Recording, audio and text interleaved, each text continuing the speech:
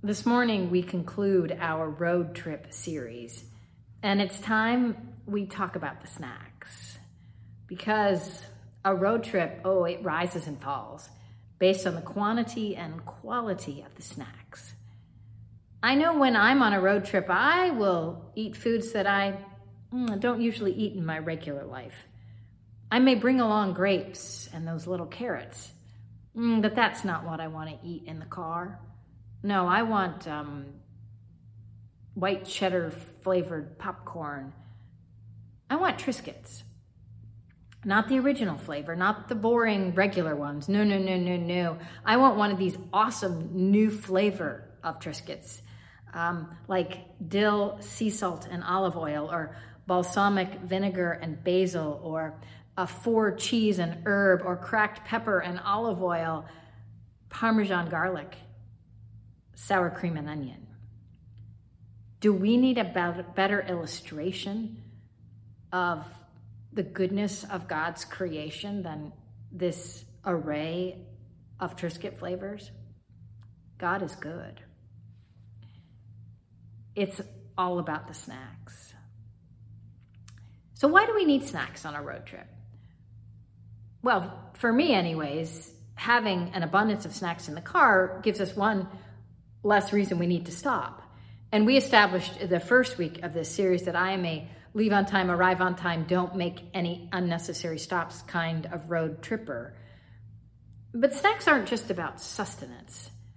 They are also a barrier against boredom, and they give any trip a sense of fun and shared community. I mean, snacks bring people together. Always.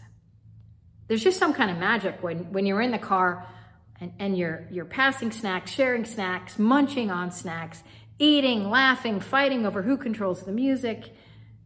So don't forget the snacks. In her book, Traveling Mercies, Anne Lamott tells about a neighbor of hers, a man named Rick Fields. And Rick is the editor-in-chief of a journal, a magazine called Yoga Journal. And he's also a man in his 50s living with advanced cancer, living with cancer and soaking in life each and every day, relishing it, practicing compassion and joy and presence in a way that just stuns Anne Lamott. At one point in this story, Anne quotes the message on Rick's answering machine. And this is what it says, quote, "The road to enlightenment is long and difficult, and you should try not to forget snacks and magazines." Yeah, that got me thinking about what might be on Jesus' answering machine, especially in light of today's passage from the Gospel of Mark.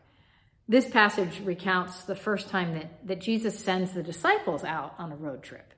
And it's their first time doing this kind of thing without him. So I'm wondering, while they're out and about on their road trip, whether this is what his answering machine, Jesus' answering machine, says. The road to fullness of life is long and dangerous. Travel light.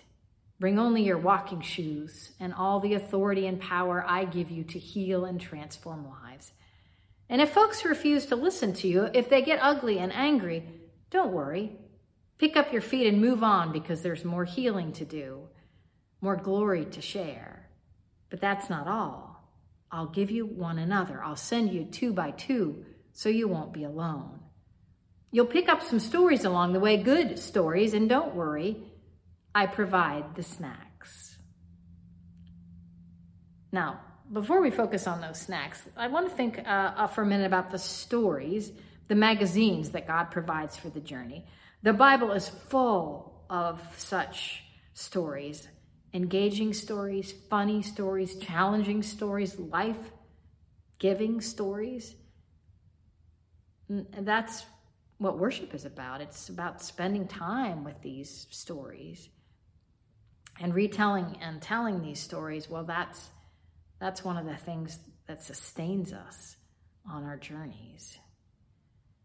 And then there are the snacks. God has a history of providing snacks. Manna in the wilderness, food flown in by a raven for the prophet Elijah, a land flowing with milk and honey for all who hunger and thirst.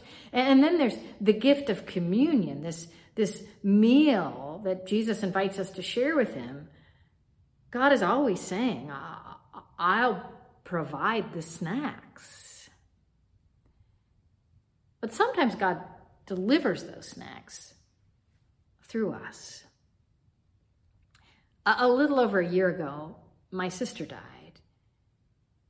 And at the time, I had many people who asked, how can I help you? What can I provide? What can I bring? And for the life of me, I never had an answer to that question. I didn't know what I needed. And then one morning, I opened my front door, and there was a box from my colleagues here at the church. And it was a box that was filled with 3 things. It had soup, it had beautiful rolls, great bread, and chocolate chip cookies. And if you'd asked me just that day what I needed, I would never have mentioned those 3 things. But as soon as I saw them, particularly as soon as I smelled the goodness of those 3 items, I realized that's exactly what I needed. That's exactly what my family and I needed. We needed some good snacks. Another story about a friend of mine I will call Mary. Mary was going through a really, really challenging time. It was tough being a parent, but it was really her job. She had a job that was just eating away at her self-confidence and her just entire sense of self-worth. And during this difficult time, she had very little appetite, and she was eating less and less and really just slowly disappearing. Now, she shared some of this with some close friends, and one of those close friends offered to come out and stay with her for a week. And really all that friend did while she was there was cook. Each and every day, she'd go to the grocery store and think what Mary might want to have for dinner that night. And she would gather up just beautiful ingredients and then create a delicious meal prepared for Mary. And every night Mary would eat that meal. And she found that, bit by bit, her appetite starting to return. And every day she got a little stronger and she got a little more grounded. And of course, it was about more than the food. It was also about the company and just the very presence of her friend. But a lot of it, it was the food. It was the snacks that her friend provided for her at this tough point on her journey.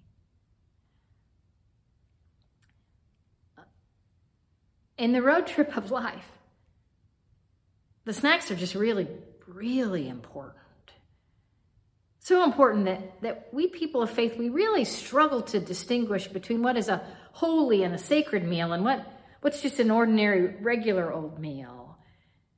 I mean, think about it. In communion, we don't eat, theoretical holy bread and drink imaginary spiritual juice. No, we eat bread purchased at Giant Eagle and we drink juice, well, now that's packaged by this awesome company that puts it in the little plastic containers.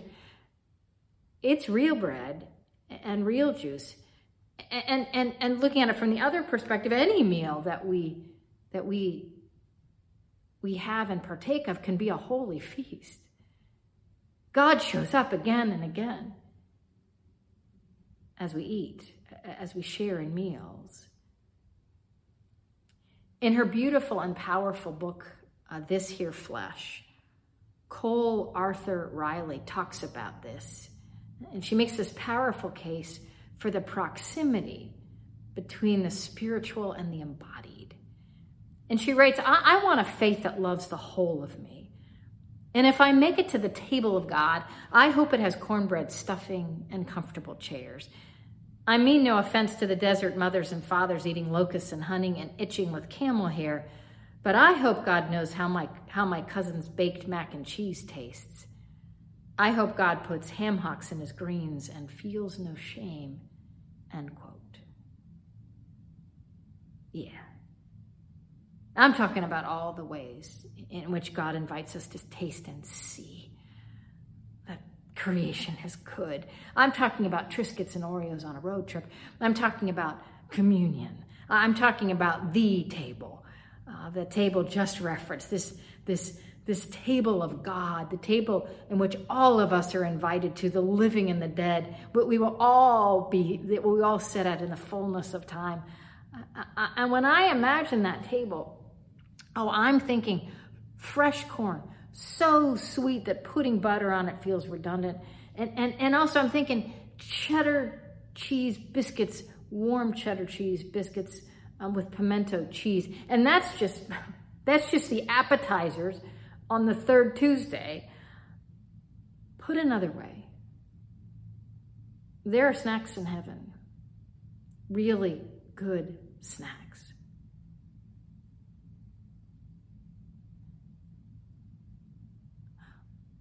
We are loved. We are claimed. We are gathered together by a God whose stories never end and whose snacks never, ever run out. Amen.